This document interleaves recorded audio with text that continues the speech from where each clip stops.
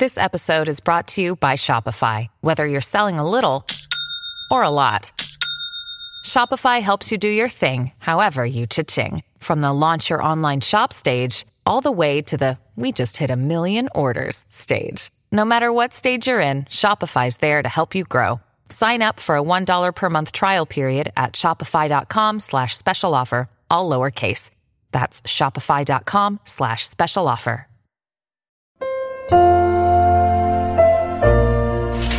Why am I with Seabus Super? Because I'm a builder and they take care of me. Well, I had an accident on the work site and they helped me out, no worries. Yeah, they helped me out real fast. Mate, they just get me. Because they are for all of us. Seabus, for all of us. To consider if Seabus is right for you, visit cbussuper.com.au for a copy of the PDS. I had to go about it, write it out and find it myself. And there's some stories I can tell you. This is the final word. It's the Ashes Daily, episode 6. It's Birmingham Edgbaston, day 1. And we have seen what a day of cricket we have just seen. Adam Collins try to do it justice in 30 seconds or fewer. A scarcely believable century from Stephen Smith. I was there in Pune, I was there in Brisbane. I think that outstrips them both. He dragged Australia from 122 to 8 for all out 284. Put on a truckload of runs with Peter Siddle and Nathan Lyon after the top order broadly failed. Stuart Broad took 5. That means he's got 100 wickets against Australia throughout his career, but the whole story is Stephen Smith, and overnight England are 10 for none in reply. Remarkable. This episode brought to you by Seabus Super, as always, Industry Super Fund, hitting your retirement for 6, much like Steve Smith hit 6s when he decided he wanted to do it today. That was... I don't want to jump the gun and just go on pure emotion, but it's certainly one of the most extraordinary batting things I've ever seen. It might be the most, because from the position that they were in, from 120 for 8, from the position that he was in, a guy coming back for his first test innings in nearly a year and a half, to not just play better than his teammates, but to outstrip them so chronically, so with such magnitude, to make that kind of score against excellent bowling in these kind of conditions, I cannot fathom it. That should be the sort of innings he would play after 4 or 5 years of being at the top of his game, not after a year and a half of sitting on the sidelines. Yeah, there's so much to pull out of it, isn't there? The reception he received all day, which was inevitable, but that didn't seem to faze him. The way he responded to making 100, he wasn't beating his chest like he was in those two epics I mentioned before, the Pune and Brisbane innings, which he usually raises as his top 2 in international cricket. Here he was subtle, he shut his eyes, went up to Nathan Lyon, gave him a hug. It was just this sense of overwhelming exhaustion. We talk a lot about Steve Smith just wanting to bat. I don't think he understands why teams collapse. I don't think that he gets why players wouldn't want to be out there as much as he wants to be out there. We had a brief chat to his coach, Trent Woodhill, in the corridors today, Jeff, and that was the thing he said sets Smith apart.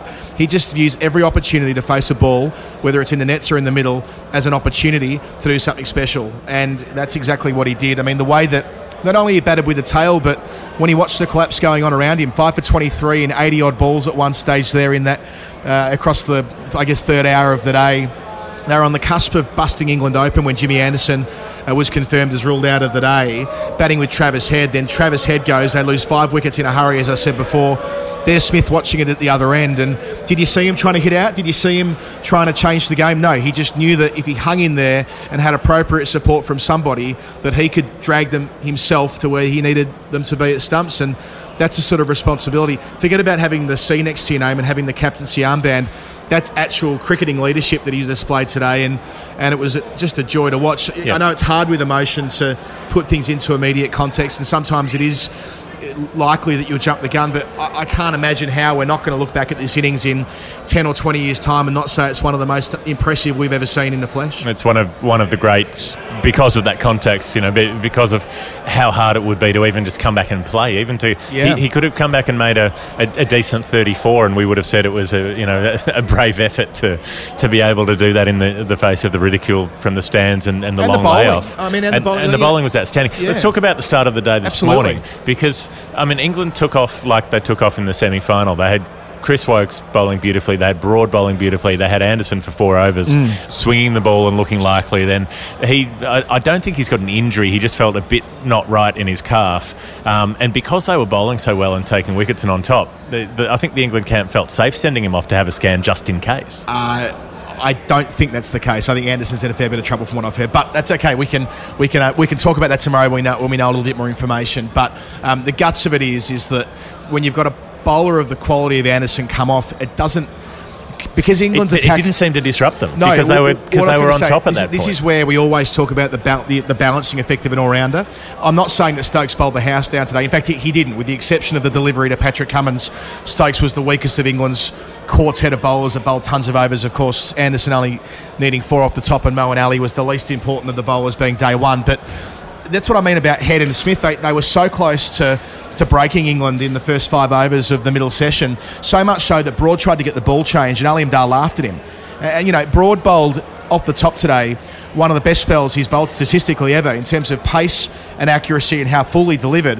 CricViz went through the numbers and he was bound to take wickets early on. Now granted, of his 4 wickets, 2 were going down the leg side when you looked at the technology retrospectively, including Warner's, but neither of them looks like they weren't going on when they hit, and often the case that's the way with LBs, isn't it? They look so out, you don't review them. Warner, to balance that, did nick a ball before that and wasn't given out, and they didn't review it. First ball from Broad all day, wasn't it? Down the leg side, yeah. And it was well down the leg side. It was proper filth, and he got a touch on it. But Broad and Wokes, if either of those guys lose their bundle in that situation, a day in the dirt stuff. But I just thought it was such patient cricket from the two of them. Wokes knew he needed to step up.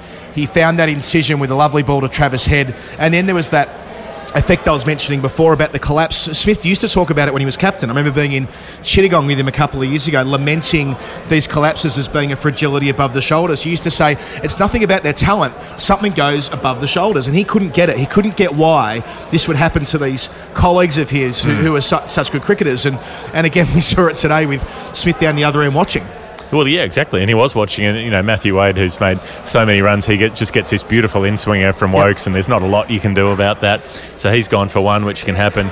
Tim Payne, that was a fragile dismissal, I thought. He took on the short ball. He was trying to impose himself and just clouts it straight to deep mid-wicket. And when your team's knee-deep in the manure and you're the captain, it didn't ring true for me when struck, the sound was not right. Yeah, it was a non-Tim Payne dismissal. We saw how disciplined he was in this corresponding series 2 years ago when I think he was averaging 120 balls per dismissal or something like that. So it got big on him, didn't it, from Broad, and he put his hands over his mouth, a la Trent Bridge, that catch in the gully, Ben Stokes off Adam Voges. He did exactly the same thing, and at that point I was thinking, well, this is an all-out 150 jobby, and Well, because Tim Payne had poked the bear, yesterday.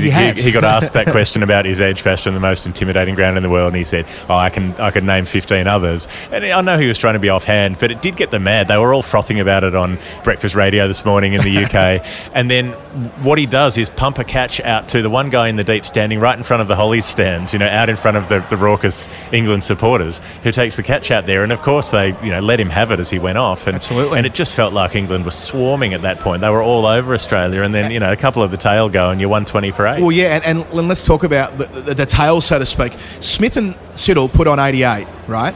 Siddle made 44 of them. There was no shielding of the tail going on. No. This was a la Steve Waugh. The way Waugh would bat with the bowlers and show faith in them.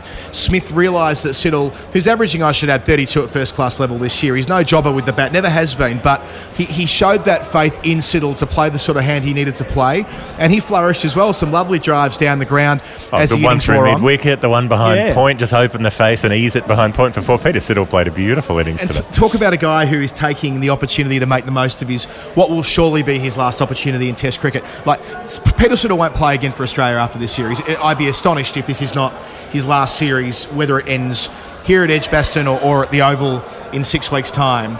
It's unlikely he'll play Test cricket beyond this series. He's going to make every single day every single moment of this experience count, and that's added to by what he does with the bat.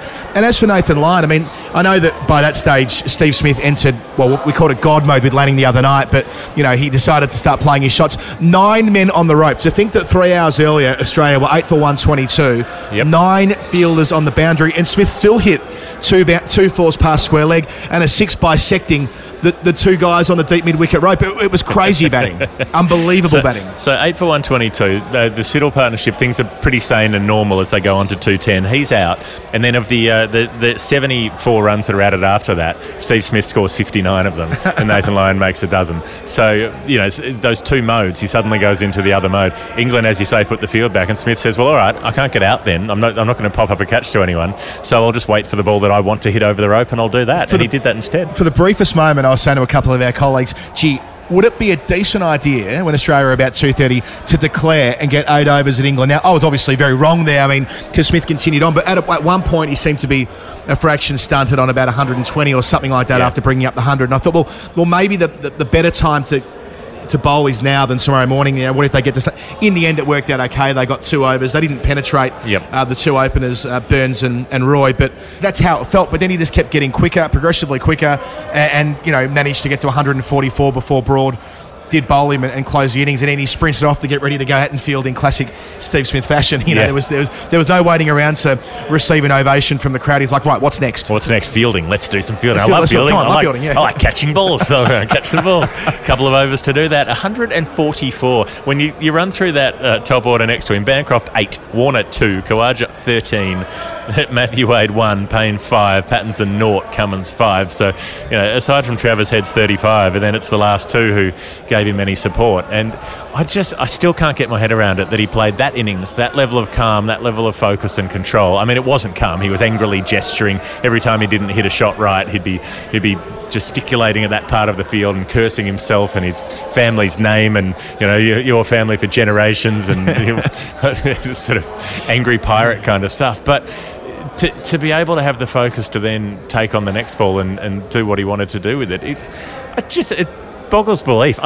You can't do that. You can't be banned for a year, miss almost a year and a half, and just walk back in and do that. How do you do that? I was thinking, Jeff, behind the curtain a bit, when we're preparing to write our pieces at Stumps, it was like muscle memory for me, checking what his average was after passing 50 balls in an innings, going and checking what his average was post 24 August 2013 when he makes his breakthrough 100. Which eminent players he'd just drawn level with 2400s. The ratio between all these things I've done. I think I've seen all bar 2 Steve Smith 100s in the flesh and written about them. We've been very, very forcient to document his career. We've got them all between us. We do, that's right. A couple I've missed, which you saw in the early Sydney and Perth and the Oval. And the Oval, whatever that was. So.